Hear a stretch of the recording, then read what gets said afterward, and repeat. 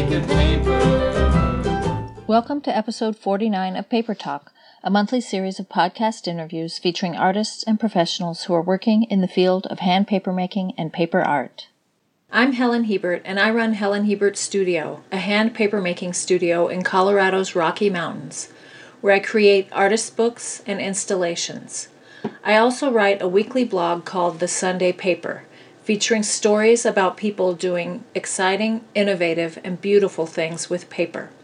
Sign up at helenhebertstudio.com/blog. I'm also creating a lot of content over here, and the best way to stay up to date is to join my newsletter list to learn about my online classes, workshops, how-to books, and the annual Red Cliff Paper Retreat, and my new papermaking masterclass, which takes place right here at Helen Hebert Studio. You can sign up at helenhebertstudio.com. Today I'm talking with Robert Lang, a leader in the field of folding paper. He uses mathematics to advance origami folding techniques for applications in technology, like folding a giant telescope into a compact form so that it can travel to space. We chat about his journey, from discovering origami as a child and devouring books on the subject, to coming up with his own design methods for folding, to developing a computer program called Treemaker, which helps with complex folding structures and has led to consulting jobs around the world. Eventually, I got Treemaker working to the extent that I could design something with it that was more complex than I could do inside my head, or just with pencil and paper. And so I realized this was at the first time that a tool augmented human abilities. Robert has worked with a team at Brigham Young University on a theory called rigid foldability that utilizes origami principles of folding things from stiff materials. And of course we talk about folding paper, including an unusual commission for a television show. Enjoy our conversation.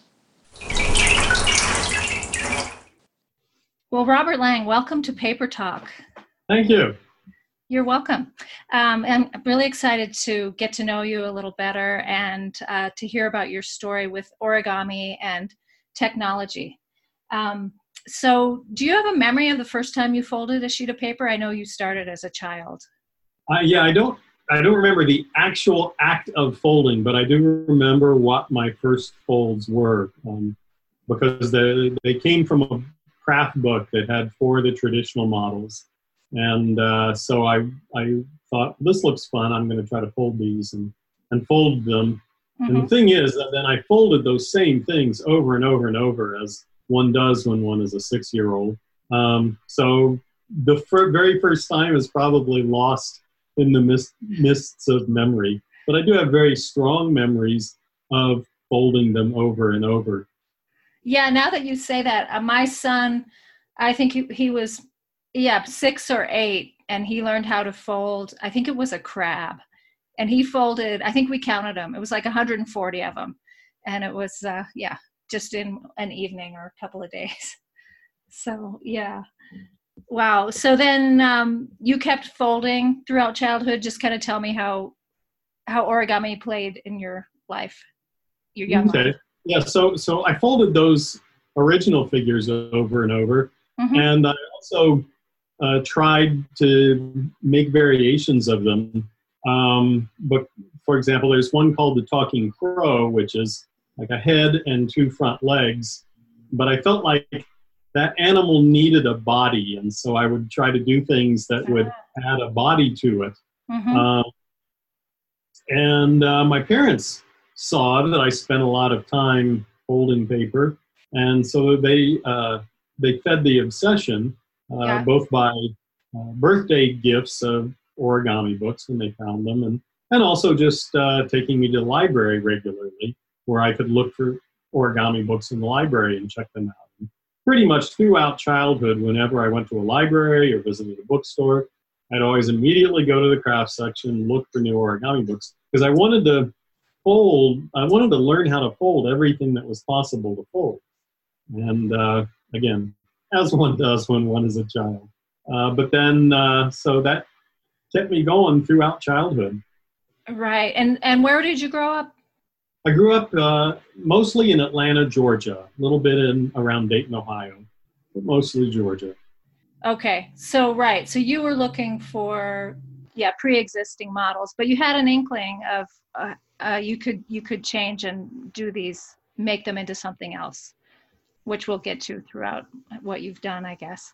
So you went to college and you studied physics and you have a PhD, and was origami always part of this? Yeah, origami was always this passionate hobby, Mm-hmm. but I never thought it would be anything more than a hobby, just like stamp collecting or something Right. like that. I did always like to make things. I mean, and origami certainly grew out of that. And so when I went off to college, I was interested in math.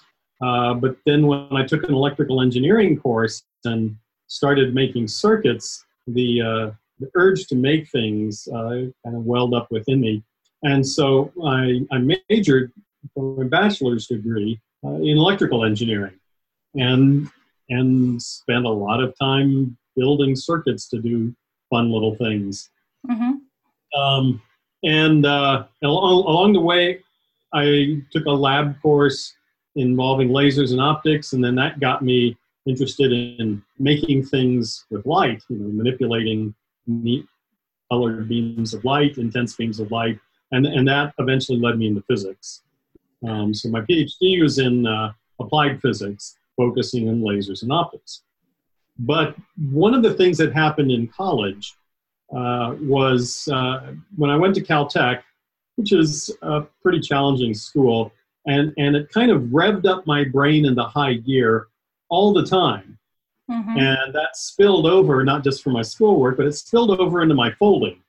So that even though I had been folding on and off throughout childhood, in college, it really revved up again. I wanted to try to create new things, and did create new things, and try to create things that I'd never seen anything like before in any of the various books that I'd gotten over the years.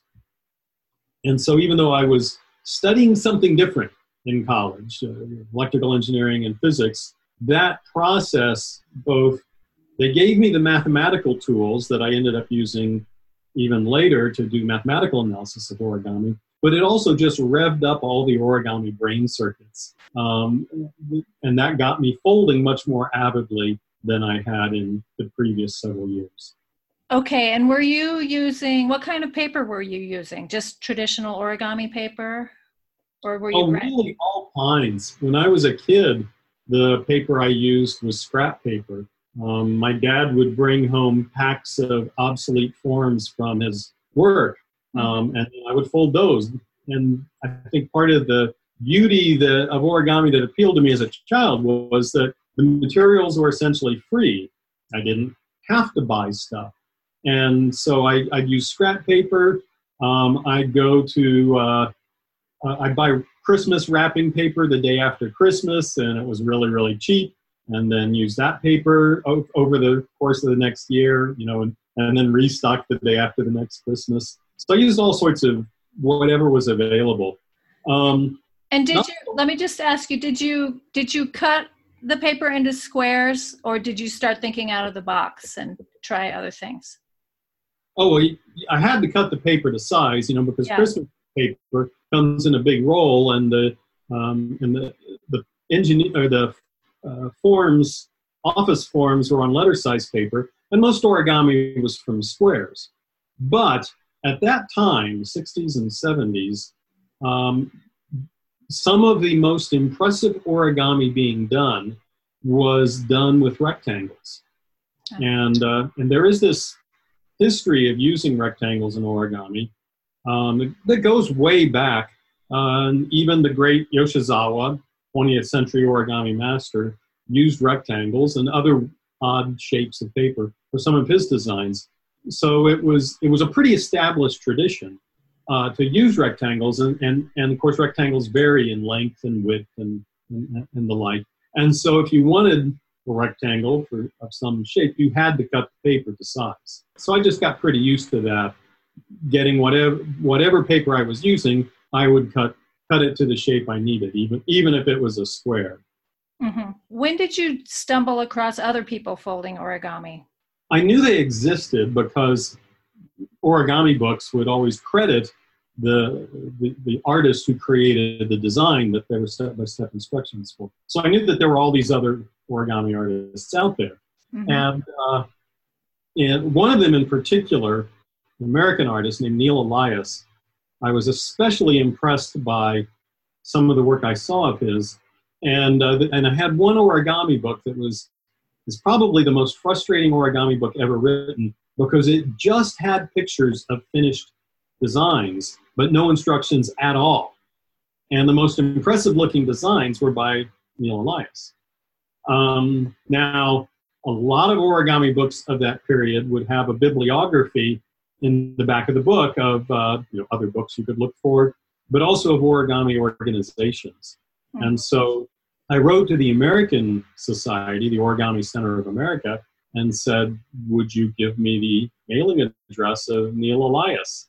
And, it was a simpler, kinder, gentler time then. People, they give out addresses. So they wrote me back and said, yeah, here's his address. And I wrote to him and said, I saw these neat things that you've done, and I've loved your work. I don't exactly remember what I said in the intro, but then he wrote back. And over the next several years, we wrote back and forth. And he sent me some unpublished instructions for some of his amazing work. And I sent him some examples of things I folded, some of which used his ideas I learned from him, some of which were ideas I had already come up with in my other books. And so that was my first interaction with a living person, not mediated by the pages of a book. Uh-huh. But it wasn't until I think I was in graduate school that I met another origami person in real life, uh-huh. as they say. When I was able to go to, I think I had a business trip to New York or something. I had a reason to go to New York. And so I visited the Origami Center in New York and met some folders there. This makes me remember when I was just out of college, I was interested in paper and sort of stumbling around trying to figure out what I was going to do. And I moved to New York City and I went to a folding meeting of the Origami Society. And I don't remember what we did. It was way too hard for me. It just turned me off, unfortunately. So I love origami. And I think I had tried, there are many books, as you say, and sometimes the instructions following them is difficult. And I don't know if you because you've done so much origami, if you have any thoughts on either the training, the instructions, or the mindset for being able to do origami. Well, there's kind of a combination. There's a mindset that helps to do origami. I think it probably helps to be able to do sort of 3D visualization. But there's also a wide variety in the quality of origami instruction. Yeah. And prior to the internet, it was all books and step-by-step diagrams. And some of the instructions were really bad. I mean, they're just objectively not well done, hard to follow. They're not clear. And, and of course that, for some people, that is enough to turn them off from ever trying it again because, they think, oh, I can't do this. I don't have the brain for this. When no, it's just that author is bad at instructing. It's kind of like math anxiety in school. Some people say, well, I have no aptitude for math. And no, you just had a lousy math teacher. Right.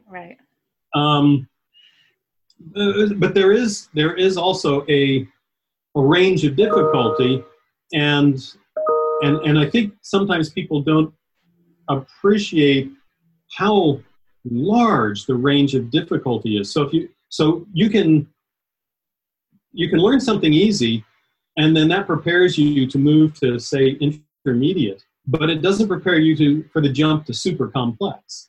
And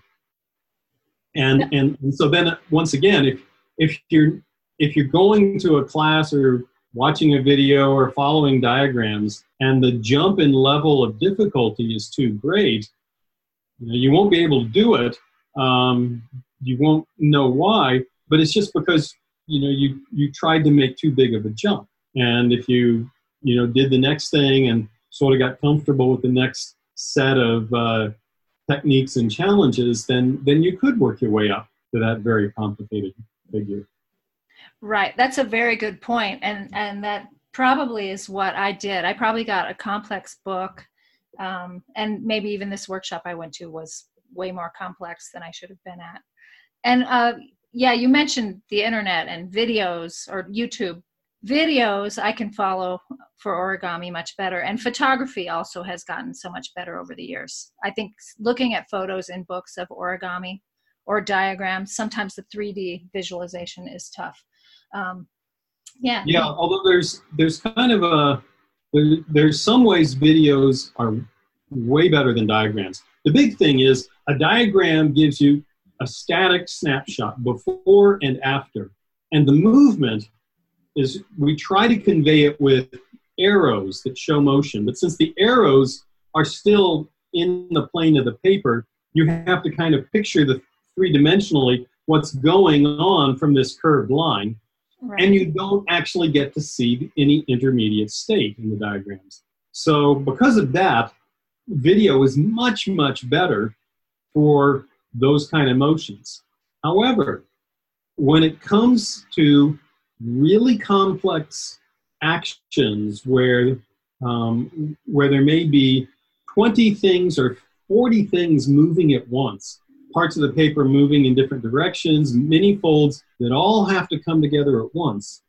In a video, it just doesn't convey all the important stuff that's going on. But in a diagram, you can kind of point out these 5 points are the important things. These things come together, so you can, and the diagram stays there, so you can study it and sort of say, okay, this is the spot on my paper, this is the other spot on my paper. So for some things, diagrams are better. So my advice to people folding is to try both, because depending on what you want to fold, in some cases the diagrams will be easier for you, and in others the video will. Right. That's a great point. And just listeners, Robert's hands are going as he's talking, like mocking these motions. It's great. I can't think without, moving I'm even if my brain cells are the only thing moving, my hands sort of have to follow. Right. So let's go back to your sort of trajectory and how you got into folding really complex folds and making a career of this. I know I don't know what's the next step we should talk about. Treemaker, perhaps, because we're talking about sort of diagramming and. We'll get to Treemaker, okay. But let's follow that line of folding complex folds. Okay. And I'll say I didn't really set out to fold complex things. I set out to try to create with the paper what I was seeing in my mind's eye, what I wanted it to look like. And very often that meant I wanted it to be very realistic. So if I was doing bugs or spiders, things like that, I wanted all their legs, I wanted them long and skinny. I wanted all the features in my subject. And the only way to get that was to do complex things. And I did develop with, lots of, over the years, I developed sort of tricks and techniques to get complex shapes. And I was doing this in isolation. I'm just working from books. And so I didn't really have a reference of the outside world, where I fell in that.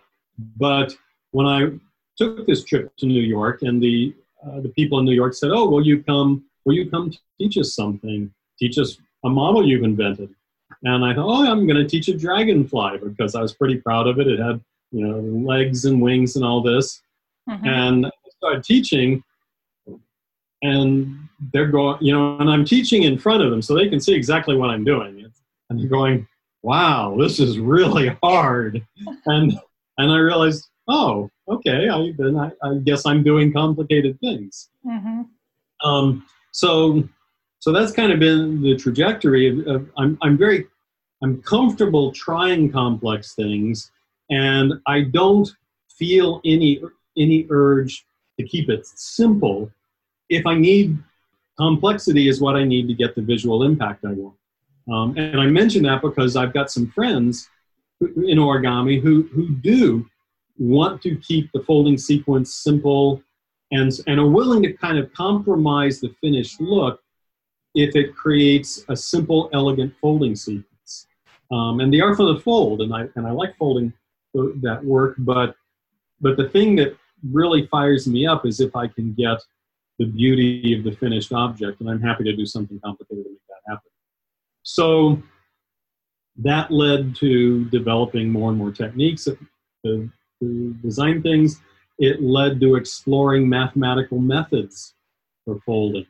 And that eventually led to the program I wrote called Treemaker that you mentioned, which is a program that lets you draw a pattern and it computes a crease pattern that folds into that shape, and led into a whole lot of other areas besides, particularly the technology and engineering of origami. Right. So how did that lead into that? And I know this is like open source, right? This Treemaker. So you've shared it, and people can use it. So I'm sure, is that how it led to other things, or? I was exploring mathematical methods of folding because I felt it would help me be a better artist. It would help me create the shapes I wanted to create. And writing the program Treemaker was a way of testing out my mathematical ideas, because if I had a theory about how you could design an origami object by arranging circles, I knew that for any impressive object with lots of detail, the number of circles you'd have to arrange and the problem of finding the right arrangements would be too tough to figure out by a human being. So I'd use a computer to find the arrangements. So I wrote Treemaker as a way of testing out my theory. And I'd run Treemaker and see if it worked, and if it crashed, I'd say, okay, that means there's either a problem with my programming or a problem with my theory, find out which one, fix it, and move on. And eventually I got Treemaker working to the extent that I could design something with it that was more complex than I could do inside my head or just with pencil and paper. And so I realized this was at the first time that a tool augmented human abilities. When you start out, you solve these little toy problems. You solve problems that you already know the answer to. And so it doesn't really augment, it just retraces the steps that you've done in your own mind in the past. But when I got to the point that with the assistance of the computer, I could do more than I could otherwise, then I realized it was significant. And I had a friend who is a computer scientist who said, oh, this is something unusual to write a computer algorithm that can solve origami problems. Why don't you write a paper and submit it to this computer science conference? So I did, and they accepted it, and I presented it, and that got my name kind of into the scientific literature associated with origami. So what that meant was a few years later, when some engineers at the Lawrence Livermore National Lab, who were working on a folding telescope, said, we want to see if there's any work out there that's relevant to folding in the scientific literature that might help us come up with our telescope. They found my papers, they contacted me, I got involved with them, and that was my first big origami technology project.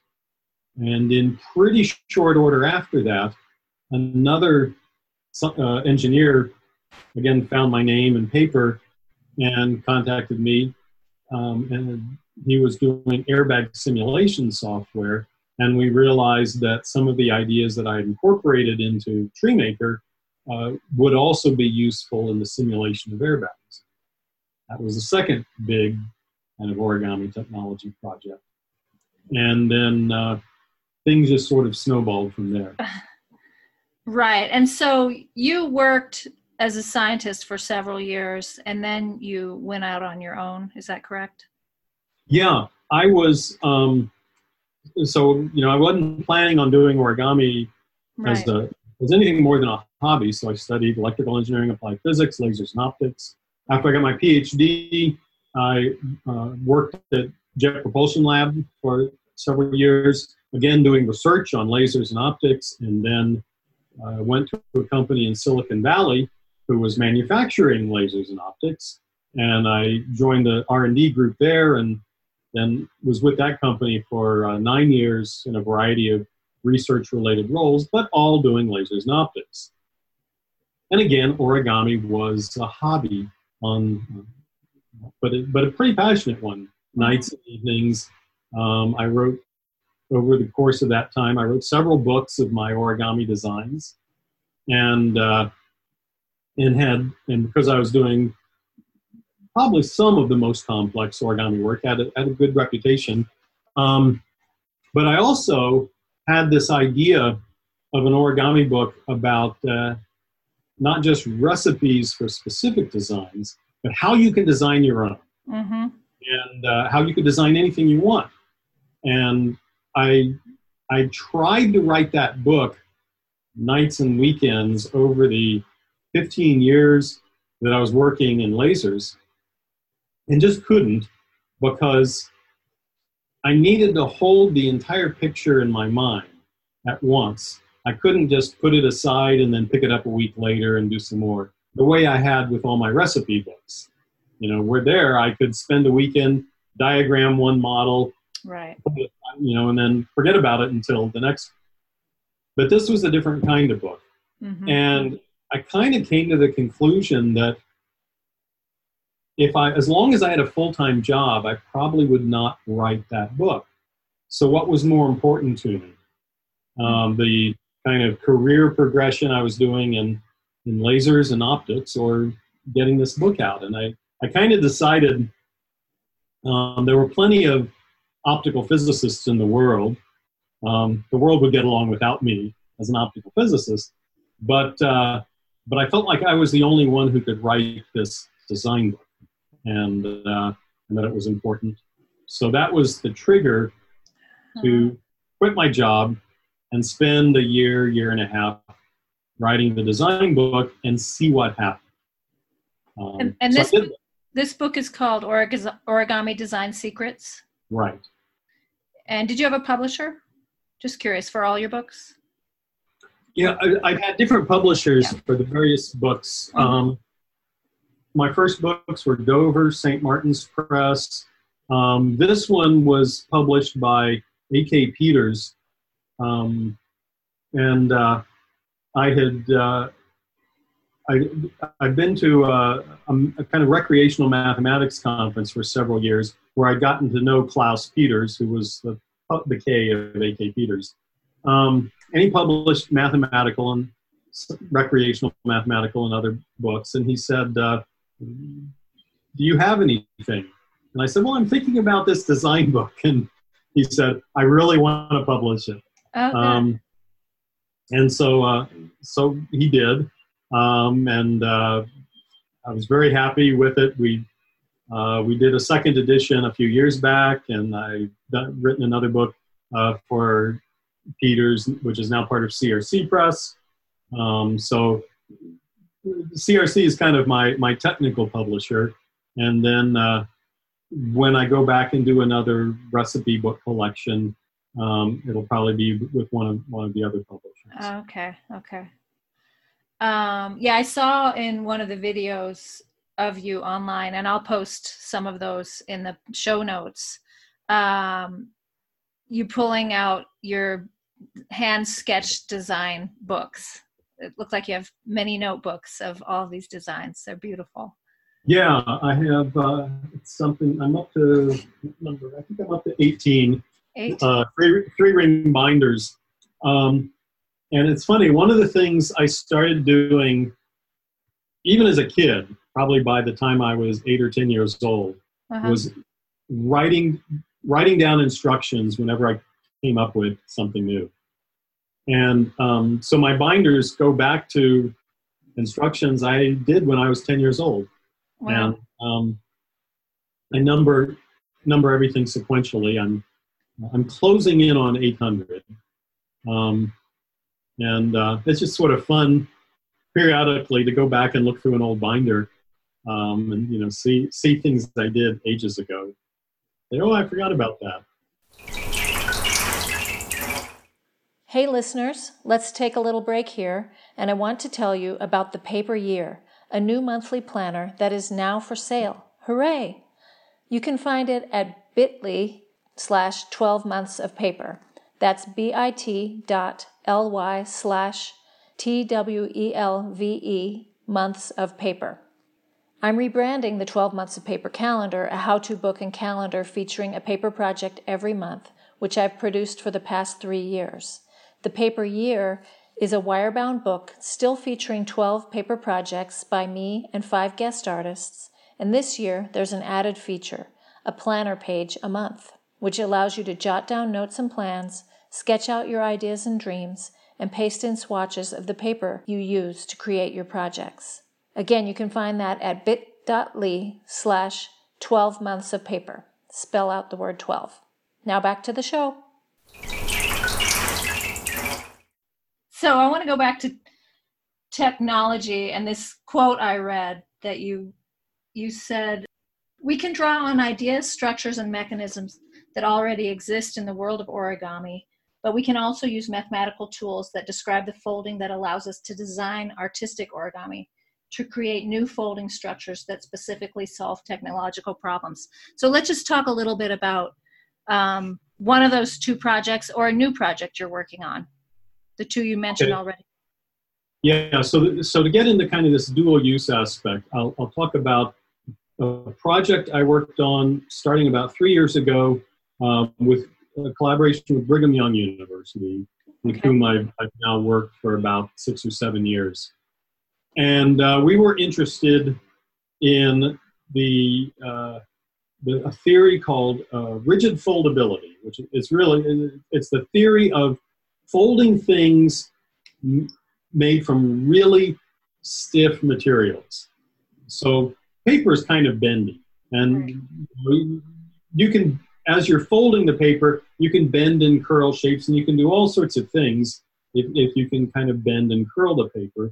But if you're making something for technology, it's going to be made out of metal or plastic or something that's really thick and stiff, and you have to have explicit hinges where the folds are because the panels don't bend at all. Then if you want that shape to move, you can't rely on curling and bending wherever you might need it. You have to use folding patterns that have the property that they work and are flexible even if the panels are stiff. And that property is called rigid foldability. And it turns out very few folding patterns actually have that property. You look at almost every origami design that you might find in an origami book, at some point you're going to have to curl or bend the paper to make that shape. It's not obvious because you do it unconsciously as you're folding. Right, because there's straight lines, you think it would do it. But yeah, you think straight folds, everything should be straight and flat. But if you actually make one out of metal with flexible hinges and start folding, you very quickly realize, oh, I can't do this. Right. So this is an area of mathematical research. What fold patterns have this property of rigid foldability, and how can you design them? And how can you design them to accomplish certain goals? And so one of the papers we wrote a couple of years ago, we took some mathematical properties that had been identified by a Japanese professor named Tachi, and we realized that using this property, we could construct essentially a recipe for creating any large folding pattern just by choosing conditions on the left side of the shape and on the bottom of the shape. You choose where your folds were, you choose the angles that they propagate into the paper, and you choose the amount that each one is folded. And then from that, if you follow the rules, you could construct a huge grid of folds that would all move rigidly. and have this property. So if you want to create, for example, an architectural facade that that opens and closes, like the roof of a stadium or a shade structure, something like that, you would use this theory. This theory works for that. But in addition, we can just choose fold patterns using this theory that create visually beautiful shapes. And so I've done that using laser scored wood veneer. And I've got some images of laser scored veneer patterns on my website. These are purely visual, artistic origami objects, but they use the same mathematics as the architectural functional objects. And it very often turns out that when we use math or origami principles to create some sort of functional shape, it's functional, but it also comes out beautiful. And that's just sort of a nice side effect. Right. So this is research you're doing with Brigham Young. Did you actually end up making something? Or are you still working on something? Is there an end product? I'm just curious. Yes, so we didn't have a specific application. We were basically building a tool set to be used for this class of things. But we didn't have a particular application in mind. But we wrote our paper. It's out in the literature. We also wrote some computer code that is published open source. So people are now free to use this. And I do know there are folks who kind of take this and now are building on it for some further developments that they're trying to do in the area of developing tools for functional folding. Right. Okay. And so I'm curious how you are hired for various projects, because I think you do some projects in the technology world and others in the art world. And like with Brigham Young, are you a consultant? Yeah, so in most cases, my technological work, I'm acting as a consultant. Okay. About 7 years ago, the National Science Foundation funded a series of research programs at universities all over the country to develop essentially applications of origami, which was kind of, I think, a testimony that by that time, origami had become a legitimate field of study, and technological applications were visible. And things like the telescopes, and there was a heart stent developed at Oxford University. Several other applications were out there that made it seem plausible that there would be more, and that this was a worthy subject for NSF funding. And so that started a whole bunch of research projects at schools at MIT and Harvard and BYU and many, many more. And I was hired as a consultant for several of those projects. I also get hired as a consultant by individual small company owners for whom their product requires folding. And so usually they find out about me because they're Googling origami technology, looking through Google Scholar to see what papers are written about origami. They find my name and then they contact me through my website. Okay. We have a little discussion to determine whether what I can do is actually applicable, because sometimes they're looking for something that I'm not the best person to provide, and I'll try to steer them to someone who would be a better person. But sometimes it's a good fit. And then we put together a consulting contract. There's some deliverables. I develop fold patterns, deliverables, and then they pay me. Right. Cool. And I noticed were you an artist? Was it called Artist in Residence at MIT? Or you did something there? Yeah. So I have had a kind of an informal collaboration with Eric Demain, who was probably the top theoretician of folding in the U.S. He's a professor at MIT, and we kind of kicked off our collaboration relationship with an artist in residence program there for about a week. And then every 2 years or so, I go back and we kind of spend a week together and bat around folding problems and try to solve them. There's been a single kind of a broad, complete theory of folding that we've been nibbling at the edges of for about 10 years that one of these days we'll wrap it up and write it up as a book. Right. Wow. And so on that note, I'm thinking about folding paper again and your approach to coming up with new designs, because you have all of these ideas about math and tools that you've developed. Do you still work anything out with this sheet of paper, or how do you go back and forth between your brain, your hands, and the technology piece? Well, that's a good way of putting it, is going back and forth. Mm-hmm.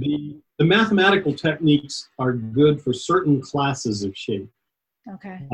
They're especially powerful for things with lots and lots of appendages, arms and legs and wings and antenna and the like. They're not so well developed for shapes that don't fit that mold, and so there I kind of have to rely more on my intuition and understanding of how the paper moves and structures structures of creases that'll give a 3D shape. Although I still will often find myself, I'll work out something intuition and then realize a key dimension needs to be derived from a mathematical relationship. So then I'll grab a sheet of paper and make a little sketch and set up the equations and solve for that dimension or angle, and then go back to folding with a sheet of paper, incorporating that little bit of mathematical knowledge. So it's kind of a melange. Right. And almost like a stew, I think a piece is more interesting the more variety of techniques that go into it. If it's you're flavoring something you're cooking, and if all you do is throw in pepper, it might be spicy, but it's kind of flat and one-dimensional. But if you can throw in some pepper and then a little garlic and allspice and sage and a little pinch of thyme and so forth, it's more interesting. And I think that's the same with an origami design, is if you can bring in a lot of different ideas in this one design, it ends up making it more interesting. So I'm curious, now that you're saying that, like, how do you write the recipe? Do you get it the first time, or like, it just seems really complicated? I've read you have some pieces with a huge number of folds. So how you document and do you have things that you maybe couldn't reproduce again? I'd say everything I folded once I could reproduce again, but there are things I don't want to reproduce again. Something that's really tedious and repetitive, I don't like. And there have been designs that involve a repeating pattern that I start on them, and after I've done a bunch of repetitions, I realize, oh, this is really not fun. If I just got started, I might say, I'm not going to do this. If I'm well into it, I'll probably say, well, I'm going to finish it. It's the sunk cost fallacy. I put so much work into it, I need to keep going, and I'm going to finish it. But I probably won't do it again. Right. And those are things like animals that have lots of scales, where all the scales are individually folded, or probably the most complicated thing I folded, which took many years till I finally got around to completing it, was a cactus, completely covered in spines. Wow. And just each little cluster of spines was an involved little folding project. And I had to do that little cluster of spines over and over and over again. So by the time I finished it, I said, I don't want to do another one. But I have this for one cactus, and that's kind of proof that it's complete, proof that I could do it. Right, right. And you sell these pieces, and are they on your website? And you have traveling works, I know, as well. I do sell pieces. Most of my sales are by commission. Okay. I don't have a price list, in part because the pieces on the website, very often I don't put a photo on my website, uh, or the photos that I put on my website are things that were commissioned, and so that piece is already gone. Right. Got it. Or it's something that I want to keep in my permanent collection that I use for some of the traveling exhibitions. And again, it's not for sale. So just rather than having, and I don't want to have on my website, most things say not for sale and just a few prices here and there, because that's going to be frustrating to people. So rather I'll say, and I say this on the website, if you're interested in something, contact me, tell me what you want. Most likely I would do it on commission. And so I get a handful of commissions a year that then I accept, and I fold something for them, send it off. They send me a check, I send them some origami. Right. And a photo goes on my website. Right, cool. So let's talk about one specific project. It could be a commission or just something you've done. And I want to dive back into paper, and we'll probably wrap up with this. So I think you work with a lot of handmade papers now, and I'm curious about Michael LaFosse, who makes handmade paper for origami artists. Had a paper called, or has, I don't know. Has a paper called, what is it called? Robert Lang insect paper. Okay, right. So yeah, what kinds of papers have you explored? And then tell me about a piece you developed with one of those. Okay, so like many origami artists, I'm something of a paper pack rat. Whenever I go someplace where I'm likely to see some new papers, I go visit, buy a bunch of sheets. I don't know what I might use them for, but I think if I have them around, I'll find the use at some point. And I probably do, although I realized when I moved recently that as I was unpacking all my paper, I have far more paper than I could ever fold for the rest of my life if I had never bought another sheet. But I will still probably buy more when I see them, because that's the way things go. Different papers are good for different types of designs. Some require a thick, crisp paper. Others require softer paper. And the arthropods, insects and spiders, require very, very thin, very, very strong paper. It needs to be strong because you're going to be putting it under a lot of pressure as you're compressing the thin little legs and features. And it needs to be thin because you want thin little legs and features. And those two requirements are kind of at cross purposes. So over the years, when I was designing complex insects, very often I ran into the case that I could design it, but the papers that were available didn't have the best combination of properties for rendering that design. I'd have to make do with what I could find. Right. And I've known Michael LaFosse for years. He's a master paper maker. He's a master origami artist, and he has made papers for his own origami for years. And he had said, if there's a paper you need, or you that for a particular subject, let me know. And so at some point in our friendship, I said, insect papers would be really nice. I need, it needed to be thin, needs to be strong, needs to hold a crease. And so he took that on and started developing recipes for it. What blend of pulp and how long do you beat the pulp to get the fibers to the kind of the right consistency, because again, you want things strong. You want it to take a crease, which means there is some breakage. If you to make a permanent crease, you're breaking either fibers or bonds between fibers, but you can't break it so much that it weakens enough to tear. And of course, it has to be really, really uniform.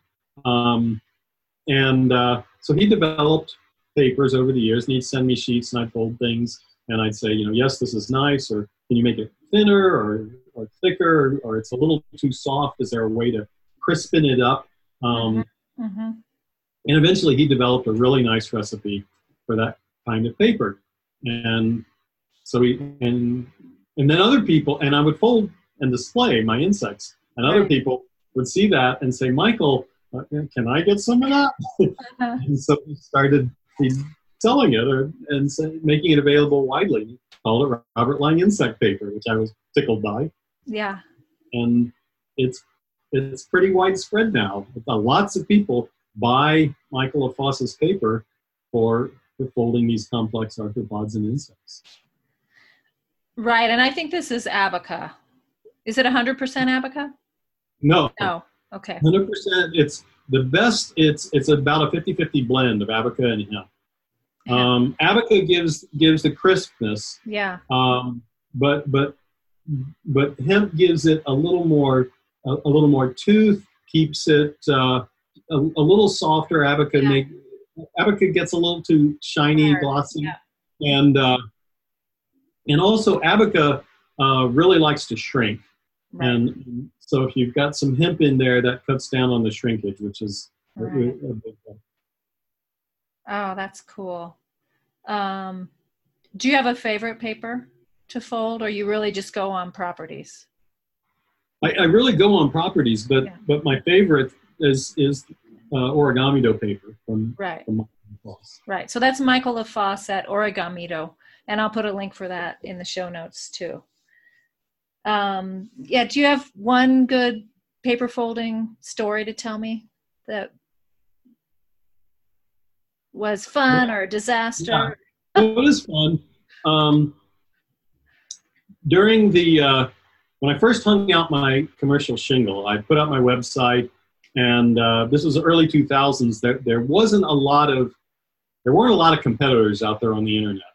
So a lot of sort of unusual opportunities found their way to me, and I'd get commissions for kind of crazy things. And one of the craziest was a commission to fold a life-size origami version of Drew Carey for the Drew Carey show. It seems the writers had written in a gag that involved Drew Carey, his character, getting interested in origami and folding a giant version of himself. Okay. And this being a weekly TV show, I had basically a couple of days to do it. But because I could, I did. And I folded this life-size Drew Carey. It's from a couple sheets of paper. In part so I could take it apart to get it into a box to ship it down. But then unfortunately, because they're constantly rewriting the scripts, they wrote the gag out of the script before it even arrived. So it never made it on the air, which kind of was too bad. Yeah. But it definitely was one of the craziest commissions I've had. Right. And was that just a plain paper, or did it have any imagery printed on it? Or didn't have any imagery printed on it. So I used 3 sheets, one for the lower body, one for the upper body, and then one for the head, because that had the most detail. And I had his whole face and his glasses, which were a distinctive part of his persona. Just folded from plain paper, but it was very recognizable. Right. Wow, that's cool. And I wanted to ask you about, when you're talking about folding these tiny little legs and things, do you use other tools? Do you use tools? Absolutely. Folders? What kind of tools do you use? My go-to tool is, which I realize the audience can't see, but it's a pair of forceps, tweezers. Okay. And I use those especially for the insect legs, where you need to take a really long, skinny piece of paper and fold it in half. And it's so skinny, you can't grasp the 2 sides of it with your big fingers, or at least I can't with my big fingers. So I'll use forceps. And that's probably my most common tool. And you just use one pair, or do you have 2? No, I use one pair. Yeah. So I'll clamp it. I'll clamp the shape halfway across and then take my hand and wrap my hand around the other side, and that puts a fold right in the middle of the shape. Then I can take away the forceps, and once I got the fold started, I'll pinch it with my fingers to pinch it into shape. Other tools I use that are kind of specialized is I'll use a scoring tool, which it's also called a burnishing tool. It's a pointy little thing with a metal ball on the end. Yeah. And so I can use that to score the paper, but because it's got the little metal ball, it's not sharp. It won't rip the paper or cut. And then I've used big tools. For some of my work, I've used a laser cutter to score fold lines into the paper.